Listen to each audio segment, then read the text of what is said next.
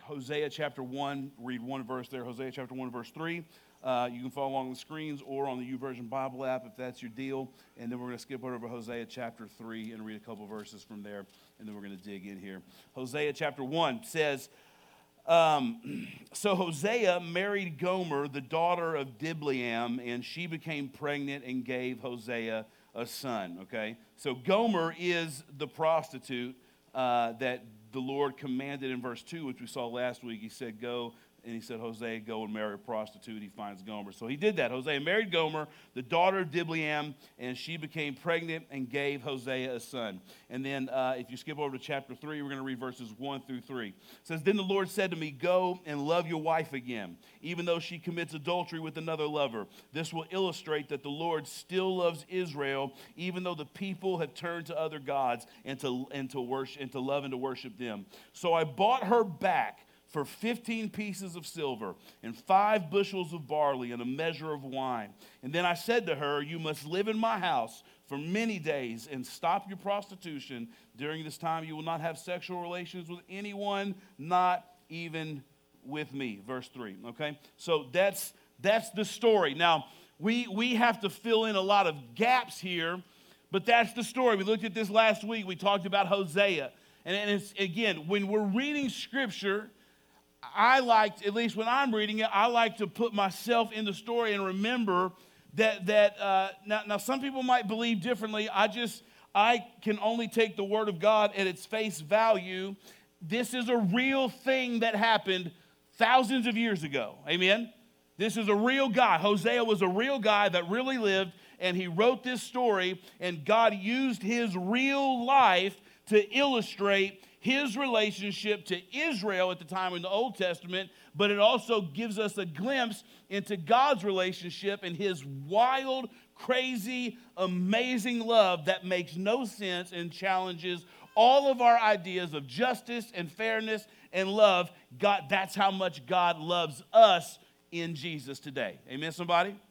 So we looked at last week, Hosea is this prophet, a man of God, a preacher, if you will. And God tells this preacher, go and marry a prostitute. That really happened, and Hosea really did it. Hosea really went and found this woman, Gomer. They fell in love. They began to have a baby. We saw he had one baby. Throughout chapter 1, they have 3 children. Each one of their children, God used their children to be a specific message to Israel, who at the time is running away from God, serving idols, worshiping everything but God, doing everything but what God told them to do. And God is saying, Hosea, I want to use your life. I know you didn't really ask for this. You thought when you prayed, God, use me, that I was going to tell you to stand in front of the kings and the court and preach a message and write books and all this. But this is how I've chosen to use you, Hosea. And Hosea obeys. And we talk about Hosea staying available. But then something happens. We don't know any of the story.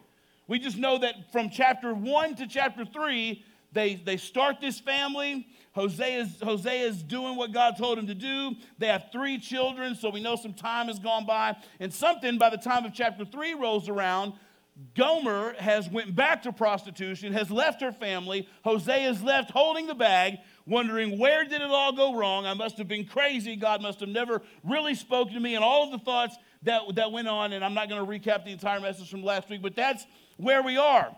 And then God speaks to Hosea again, go and buy her back. And that's what happens in chapter 3. He buys her back. He redeems her. He redeems her from basically the pimp that she had given herself to.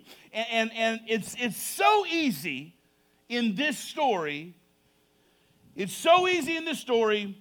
And I'm not saying it's wrong or right. I'm just saying it's easy to frame Hosea as the hero and Gomer as the villain, Hosea as the protagonist and Gomer as the antagonist. And in many ways, she is. I mean, it's very easy for us to pick on Gomer as a prostitute and go, what what is going on that you would begin to raise this family? What's going on? What kind of a mother would leave her 3 children and go, not just leave her children, but then go back to prostitution? It's very easy to pick on Gomer and make her a target and make her the evil villain, I guess, in this situation. Amen? Or are all of you so evolved and full of love that you just, okay. Or are you all, well, she's a woman. She can do whatever she wants. She can make her own choices or whatever. And I'm not saying that that's not true, but I'm saying we still would look at that and go, well, that doesn't quite make sense. Something's wrong there. Something's broken. Something's not connecting for a woman to leave, or for anybody, I'm not just saying a woman, but for anybody to leave a situation where you have a roof over your head, you have a family to provide for, you have a family to raise, and you just leave all of that to go to anything. And it's easy for us. And see, God uses this incredibly extreme example, and so it's very easy to go, well, yeah, obviously, what is wrong with someone that would leave their husband and their 3 kids to go back to prostitution? I mean, this is not a new thing. You were doing that before, and you go back to that kind of lifestyle, and not only are you back in prostitution, but you are now owned, apparently, by someone else who's now profiting off of your sexuality. So it's not even like this free thing where she's just out, no, she's owned by someone. She is in slavery, sexual bondage to someone else, and Hosea has to come and actually, he pays the price to redeem her as if he was now going to, he paid whatever price the pimp would have sold her for to someone else. That's the price that Hosea pays. We go, well, wow, what kind of nonsense is that? That doesn't make any sense. That doesn't compute on any level. Yet at the same time, if I'm really honest, when I look in the mirror, I have to ask myself, how many times in my walk with God have I walked out and ran away from the very thing that he delivered me from? It may not be prostitution. It may not be something as extreme as that. But how many times in my walk with God, how many times in my journey does God bring me out of something, and I may even start in a good way, and I may even live that way for a long time, and something happens where I just go right back to it? Amen? If we're super honest, though we all have moments where we're Hosea, where we're saying, God, I want to stay available. God, I want to be used by you. But we also all have moments where we are all the prostitute. We are all Gomers. We've all had things, I'm sure, that we know God has brought us out of, and for whatever reason, because of our own frustration, because of our own fear, maybe something happens that causes a trigger to be set in our lives, but we go right back to the thing that we know God delivered us from. And this is where the love of God comes in, and what he illustrates through Hosea's life that's so unbelievable. Because this is what happens. They begin to raise a family. They have kids. Hosea is left as a single father raising 3 children after he has already gotten this woman out of the life that she was living, and she goes right back. But in Hosea chapter 3, the Lord speaks to Hosea and says, go get her again. And he says, you're going to do that because that's exactly what I'm doing for the people of God, the people that I've redeemed. And this is the really good news and the really encouraging part of this. He tells Hosea to go, and he loves her just as the Lord loves us. And what it tells me is this. Listen to me. Don't ever miss this. It tells me this. When I run, Jesus pursues. Amen? When I am running from God, when I am running from his plan for my life, when I am running from the things and the people that he has brought me out of, when I am running from God, Jesus, in his radical, unwavering, unbelievable love, Jesus is pursuing me. That's supposed to be on the screen, so put that up there so we can see this in black and white. When I run, Jesus pursues. Amen? No matter where you are in your life, some of you have walked in this room and there are areas in your life where you are running from God. Some of you are watching online right now and you know you're running from God. Some of you are watching online. I'm not trying to call anybody out or condemn anyone. I'm not doing that today. and I'm not condemning your idea. What I'm saying is there are some of you right now that are watching this online that cannot come into a church service because of things in your life where you are running from, and it's easier for you to stay disconnected rather than connect. And I'm not trying to judge you, and I'm just telling you, know that while you're running, Jesus is pursuing. And that's true for every one of us in here as well. Wherever you are running to, Jesus is pursuing you. And I don't know about you good, faithful Christian people in here, but Justin Bradley, many, many times in his life, has needed the radical love of Jesus to pursue me while I was running away from whatever thing he's called me to do. Amen, somebody? The love of God, Jesus pursues when I am running.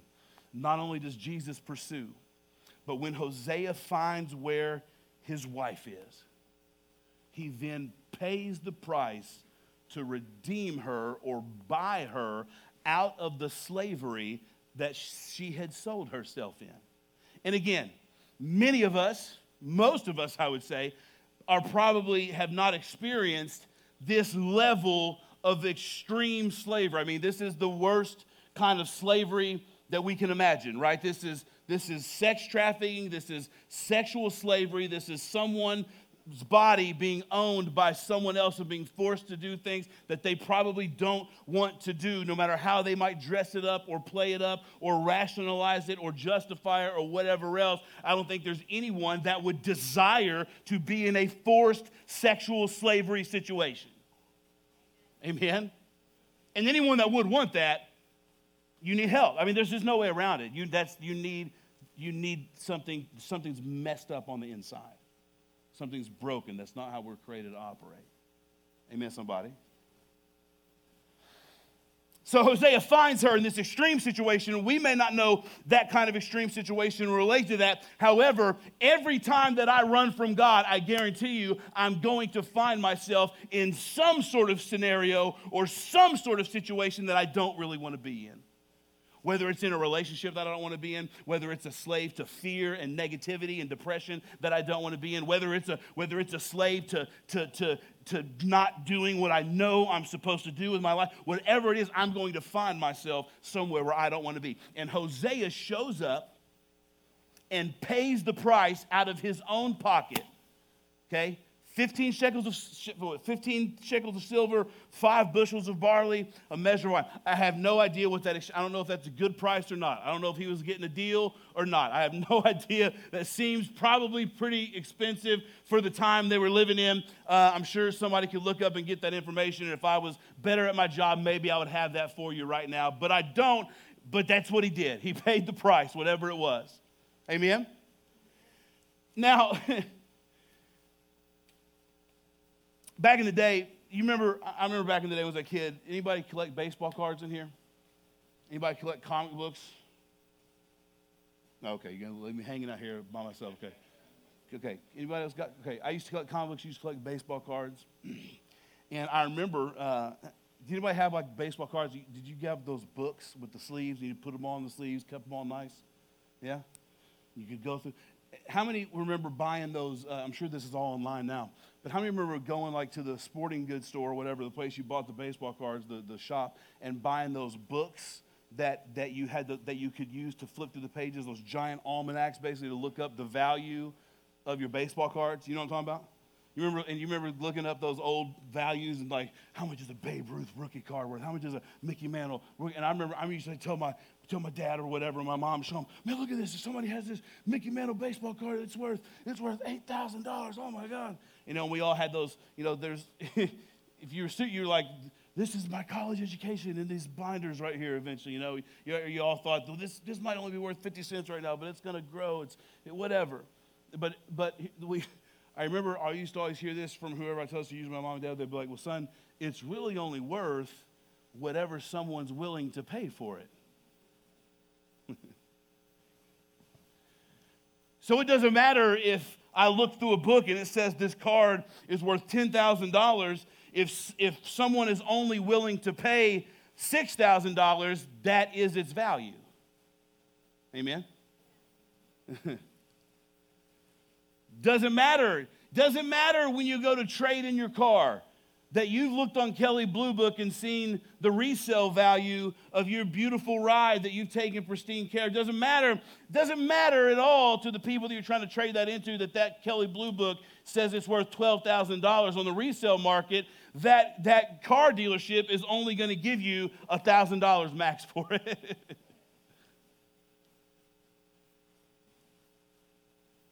Because the value is only worth what someone is willing to pay. Amen? So we see that value is assigned by what someone is willing to pay for something else. And this is where the love of God and the story of the love of God shown through Hosea in the Old Testament is completely nonsensical and flies in the face of everything that we would try to calculate and compute. Because she started in the gutter. She got out, and then she went back to the gutter, just like many of us do in some area of our lives or not, no matter how well we might be able to dress it up and play it off on Sunday morning. Amen? And I'm talking to myself as much as you this morning. Okay? The only way to make any kind of sense of this, and you can't make sense of it, but the only way to compute it at all is the only way that this makes sense is that Hosea sees a value in Gomer's current state that she cannot even see in herself. Amen? And the only way to understand, and that's the way that we can understand God's amazing, why would God tell Hosea to go after his wife? Why would God say, I know that you have failed and that you have run away and that you have gone away time and time and time and time again, yet I still am pursuing you and I'm still paying a price for you and I'm still, why? It's only because he sees a value in his sons and daughters that you and I often cannot see even for ourselves. Amen? And if we make this New Testament and we look at this, listen, the value that Jesus saw and sees inside of each and every one of us is displayed in the cross of Calvary 2,000 years ago. The reason Jesus endured nails through his hands and feet and allowed a crown of thorns to be shoved upon his head is because in fact, Hebrews chapter 12 and 13 will actually bear witness to this. Hebrews 12 says that Jesus endured the suffering of the cross for the joy that was set before him.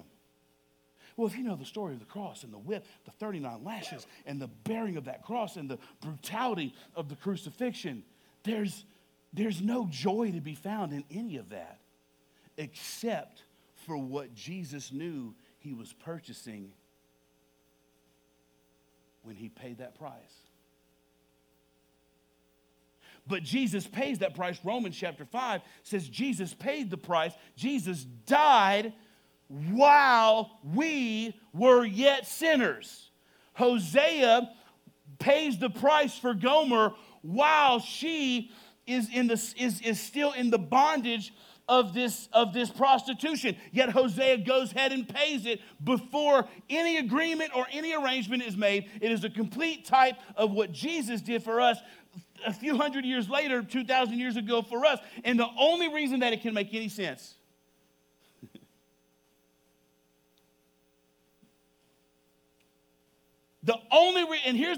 listen, you and I know the depths of my running from God. And you do too. Your own.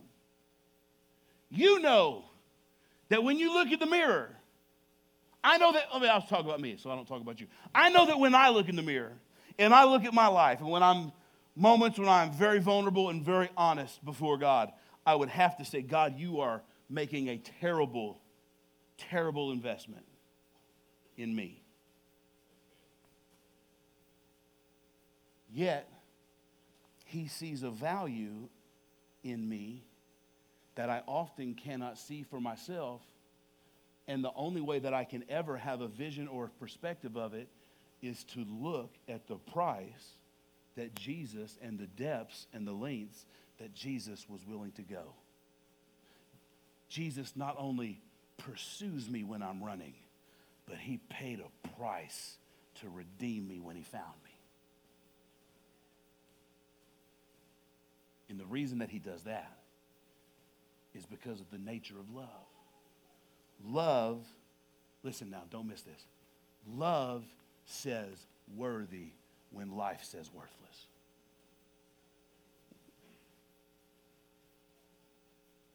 When I look at my life and I look at myself and I go, Jesus, if I was you, I would never make this deal. I would never make this investment. I would never pay. So many times I just feel like a beater. I just feel like an old whatever that's been left out in the rain, and my life has been. And when you get in moments and seasons of life feeling like that, and we all are going to have those seasons and those moments where I'd say, I am not worth this. However, love will say worthy when life says worthless. Amen. And it's that love that motivates Jesus to do this. Listen, we all in areas of our lives have the same vision and perspective that Gomer has. Clearly, Gomer could not see herself as a woman of God, as married to this prophet, as raising these kids, as a mother, as a wife, as a whatever. So because she couldn't see that in herself, she went back to what she could see, which was only her past.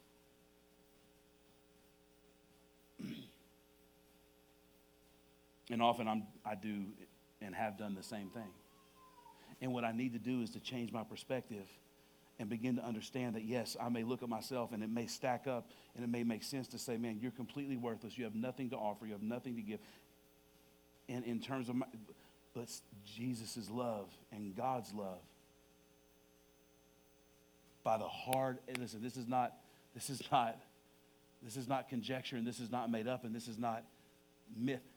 The price that Jesus paid with his life so that you and I could be redeemed, with every drop of blood, with every nail through his hands and feet, he was assigning worth.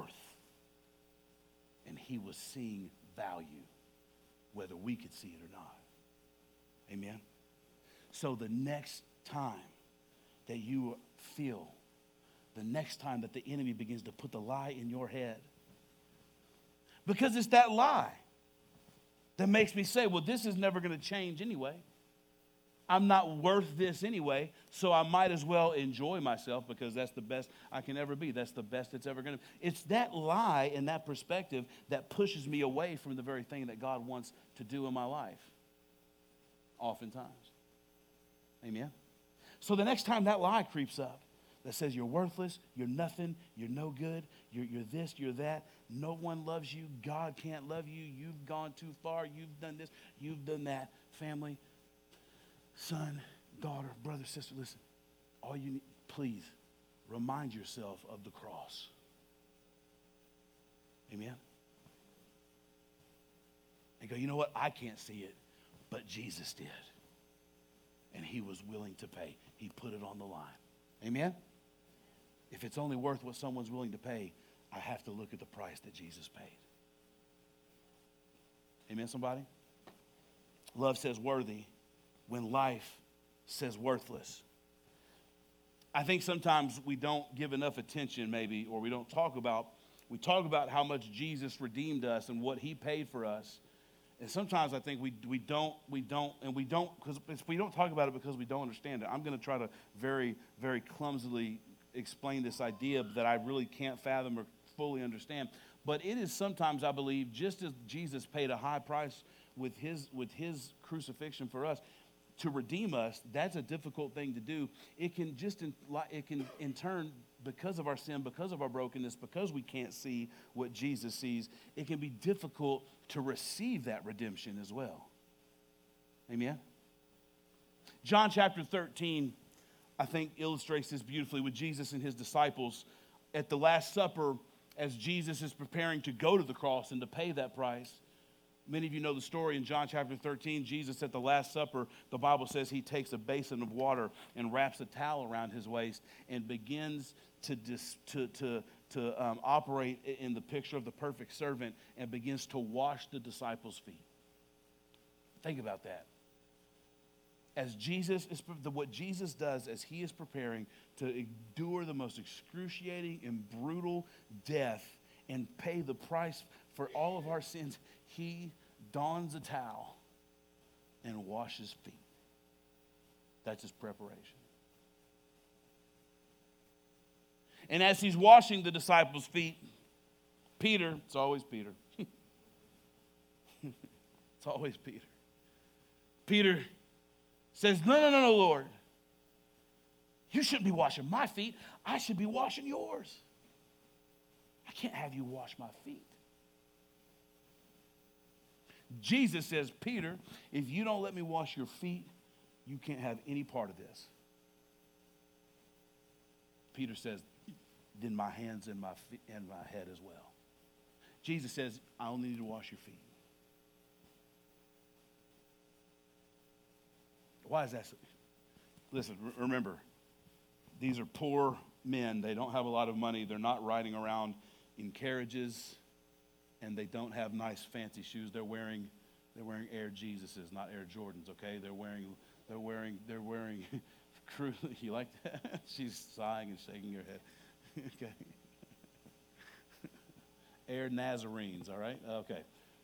Nazarene Force Ones. Okay, I could keep going. I could. I'm not going to, but I definitely should stop. So they're wearing sandals with open toes. They're not wearing socks often, and they're dirty fishermen. So they're walking everywhere along the same roads that horses are crapping on, and that is just covered with filth and everything else. They got fish guts all over their feet, probably from fishing and all the other stuff. What I'm saying is, for these men and for the foot would for sure be the most disgusting part of the body. Let's face it, even with all of our fancy shoes and socks, the foot is still pretty freaking gross. You know what I mean? Like, that's still, ugh. Okay.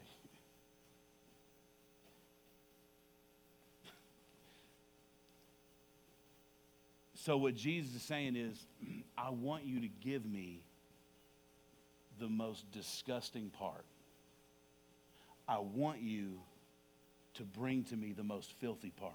He says to Peter, if you let me get through all of the stuff and get to the dirtiest thing, the shameful thing, the thing that you want to cover up, the thing that you don't want to talk about, the thing that the thing that you don't want to bring up at parties, if you let me get to that part, if you let me get to that prayer request that you don't make public in front of anybody, hello? Amen, somebody? If you let me get to that thing that you don't talk about in your testimony, if you let me deal with that part of you that you're ashamed of and you are sure that you'll be kicked out of every group and every friend group and everything, if anybody knew about, Jesus says, I want you to bring that part to me.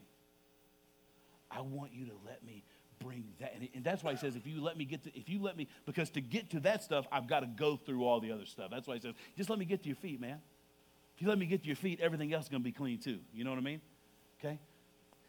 And so in that moment, that takes this moment where I've got to trust Jesus with maybe the parts that I have never trusted to anybody. The parts of my story and the things that I've done that I've never shared with people. Things I've only whispered about. Things I've never even vocalized, I've only thought about. But Jesus, to experience this redemption says, no, you've got to bring the filthiest thing. And he welcomes it. He says, let me get to the dirtiest part. That's the thing that's been through all of the mud and all of the junk and all. He says, let me get to that. And here's the thing. Again, it's not fair. It doesn't make any sense. It doesn't make any sense for Jesus to give me his best and all that I'm bringing to him in return is my worst. But that is the gospel. That is the good news. And it doesn't make any sense. And it is unfair to him. And we are all the complete beneficiary of it. But here's the thing. The gospel, Jesus makes a way for me to exchange my worst for his best. That is the gospel. The gospel is me saying, Jesus, I have nothing to bring to this relationship but filthy, disgusting feet. Jesus says, let me wash them. Let me give you something else. That's why the gospel is sometimes called the great exchange. Jesus makes a way. And here's where we struggle with that. Here's where I struggle with that. Because sometimes it can take a lot of years and a lot of work. And you can be, I believe you can be saved on your way to heaven, know Jesus, love God, and still struggle with this part of what I'm about to tell you, of this exchange, okay? This doesn't mean you're not a Christian. This doesn't mean that you're not on your way to heaven. But here's where sometimes we struggle. Sometimes I think that, and where I draw lines and build boundaries and say, Jesus, I will let you, we can talk about this and this and this, but we can't talk about this yet, is because somewhere in my broken thinking and in my sinful mind, I somewhere still think that my worst is going to be too much.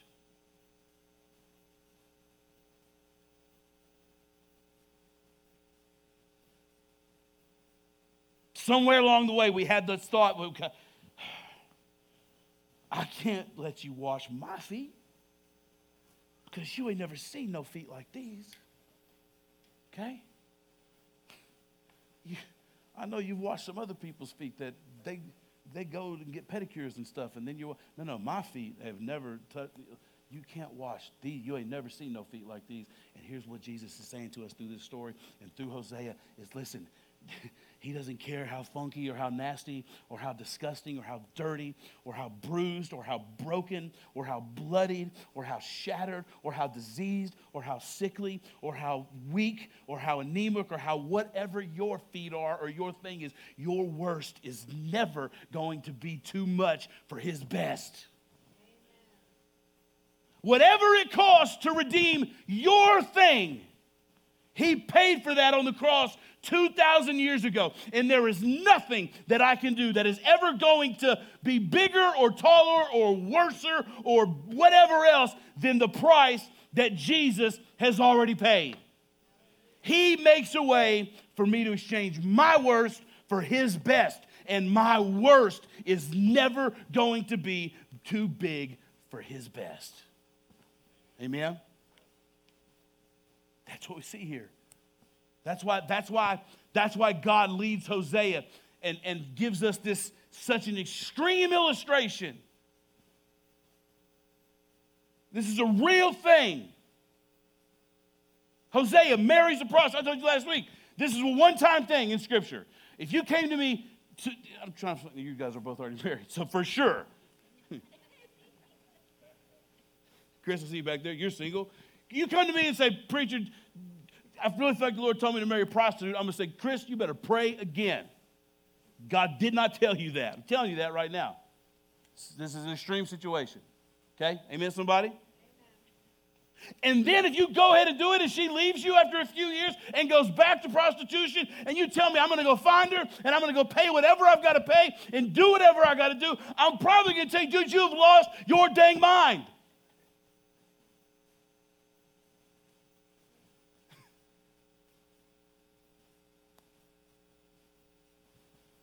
And so God uses this extreme situation And thank God Hosea allows his life to be used to illustrate to you and to me thousands of years later and let you and I know that if Hosea can do this and if God can work this out in Hosea's life thousands of years ago, friend, there is not a worse that I can bring to the table that his blood will not purchase and redeem and cover over in my life. Amen. I don't have to be afraid that my worst is ever going to be too much. Now, here's where the rubber meets the road, okay? All this has been done. Hosea pays whatever the price has been arranged at. And then, watch this now, he pays the price first, and then he goes to Gomer and says, now you must come live with me first. And listen, let's not forget this. If we don't have this last part here, then this message becomes I just do whatever I want and God just loves, and he does love you no matter what. But there's some things in my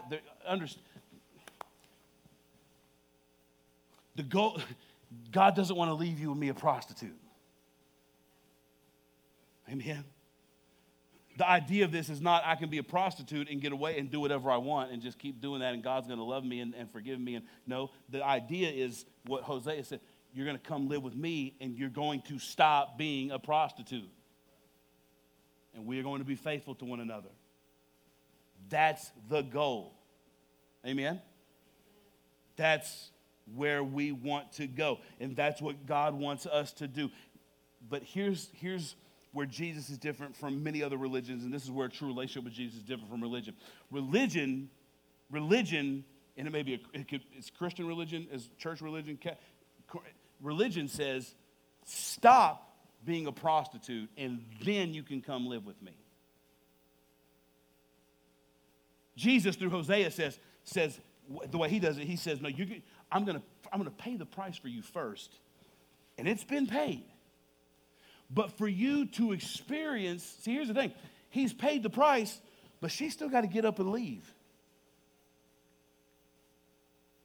And many times where I don't experience the redemption that Jesus has paid for me, and while we like to think about this, and we like to, but in our daily lives, in our daily struggles, often we miss this, is because for me, even though Jesus has paid the price through his precious blood on Calvary 2,000 years ago, for me to accept that redemption, I've got to get up and leave the place where I'm living.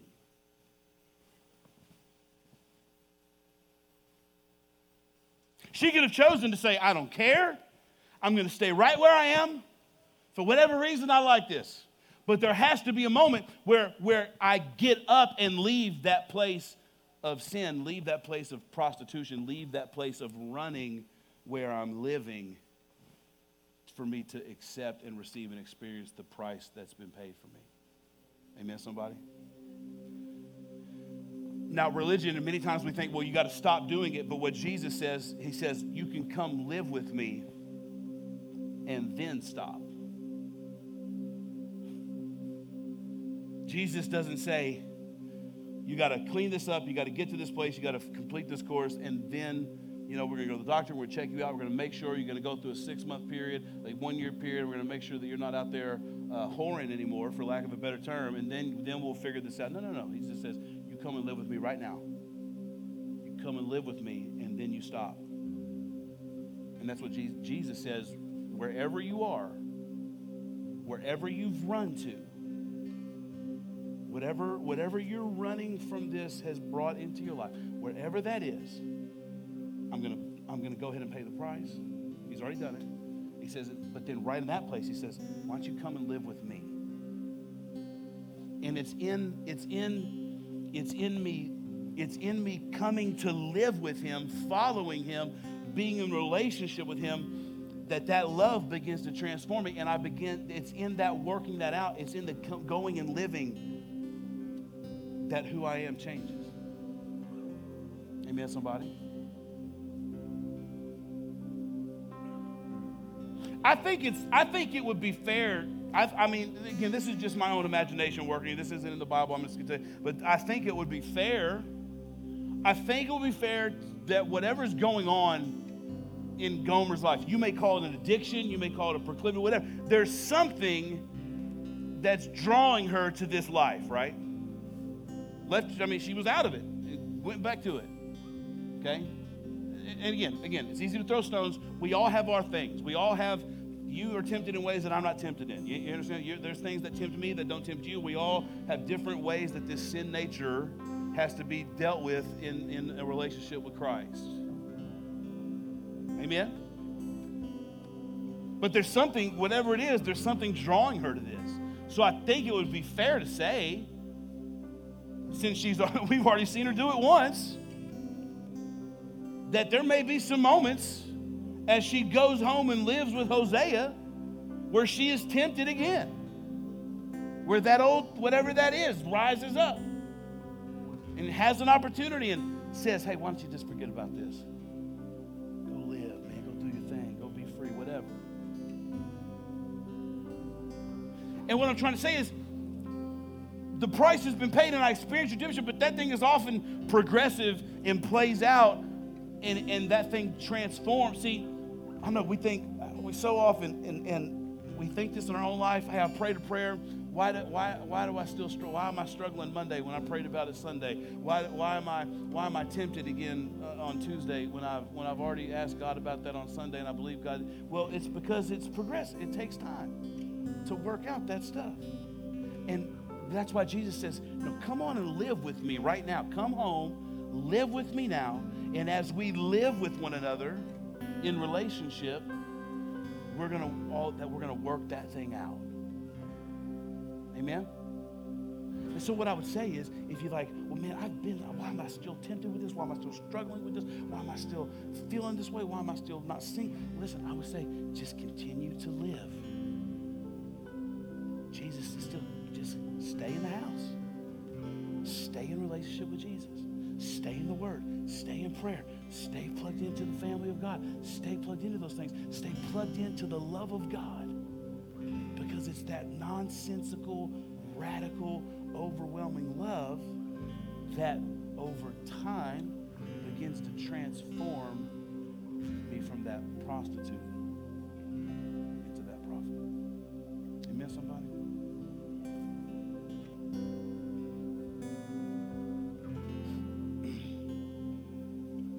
It's in the living. It's in the living with Jesus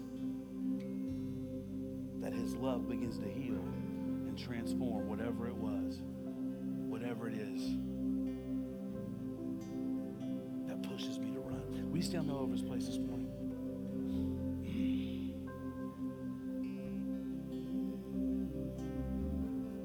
Would you do me another favor? Just close your eyes for a second, bow your heads, and just want to give a moment for the Holy Spirit to talk to you. Just let this word become personal. Let Jesus talk to you about you and him.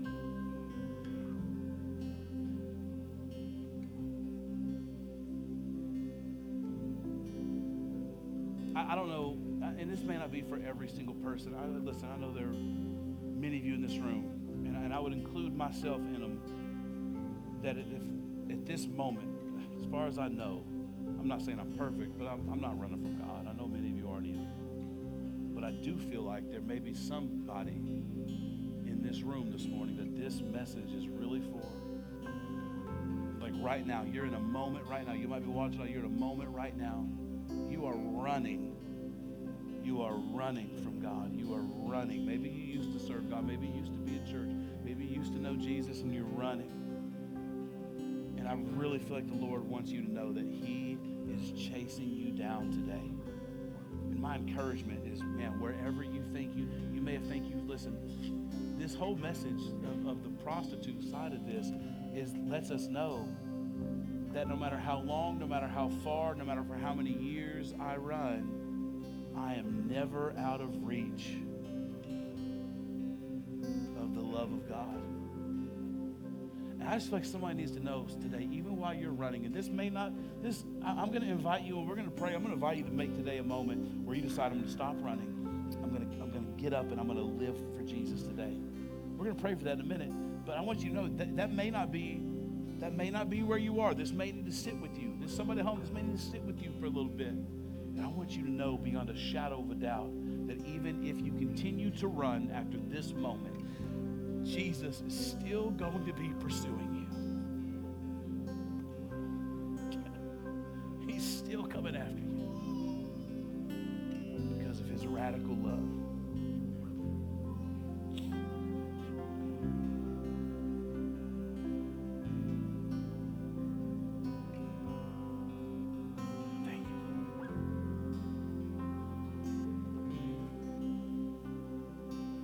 Every head bowed, every eye closed in this place right now. I'm going to ask you in just a moment to raise your hand. If you're in this place this morning, if you're online, you can do this. You can participate online in the comment section. If you're in this place this morning and you know you're running, and today something is saying it's time to stop. It's time to stop running. It's time to get up and leave where you've run to. Start over, start a new life with Jesus. Today you can do that. Today you can do that. Today you can begin that work, begin that process. And we're here to help you with that in any way, shape, or form that we can. If that's where you say, "Man, preacher,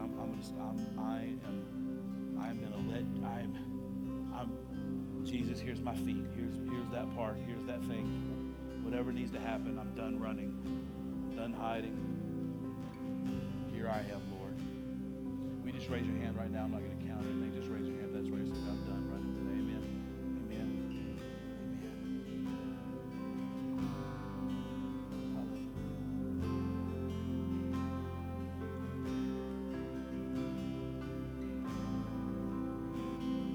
Would everyone in this room, everyone online, would you pray this? Would you just pray this prayer with me in agreement with those that are making this decision this morning? This is where they're at.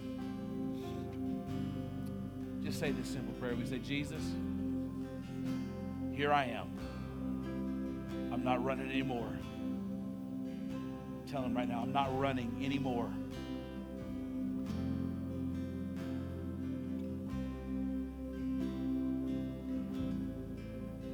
I'm coming to live with you. In Jesus' name. Holy Spirit, make that real, make that powerful, make that, whatever that is in our lives, Lord God, whatever our specific situation and circumstances look like. Holy Spirit, I pray you begin to work that out in our lives in Jesus' name. Lord, I pray right now that in moments and in seasons where we are running, in moments and things in our lives that may come up that cause us to run, Lord, I pray that every time the enemy's lies, every time our own lies surface in our head, anything that would make us think that we are out of reach, out of touch, and too far for you to find us, Lord, I pray that you would help us to remember this moment, this word, this message of Hosea and Gomer, God, and let us know that you are pursuing us. And I pray for right now, someone's watching online, someone in this room even right now is running.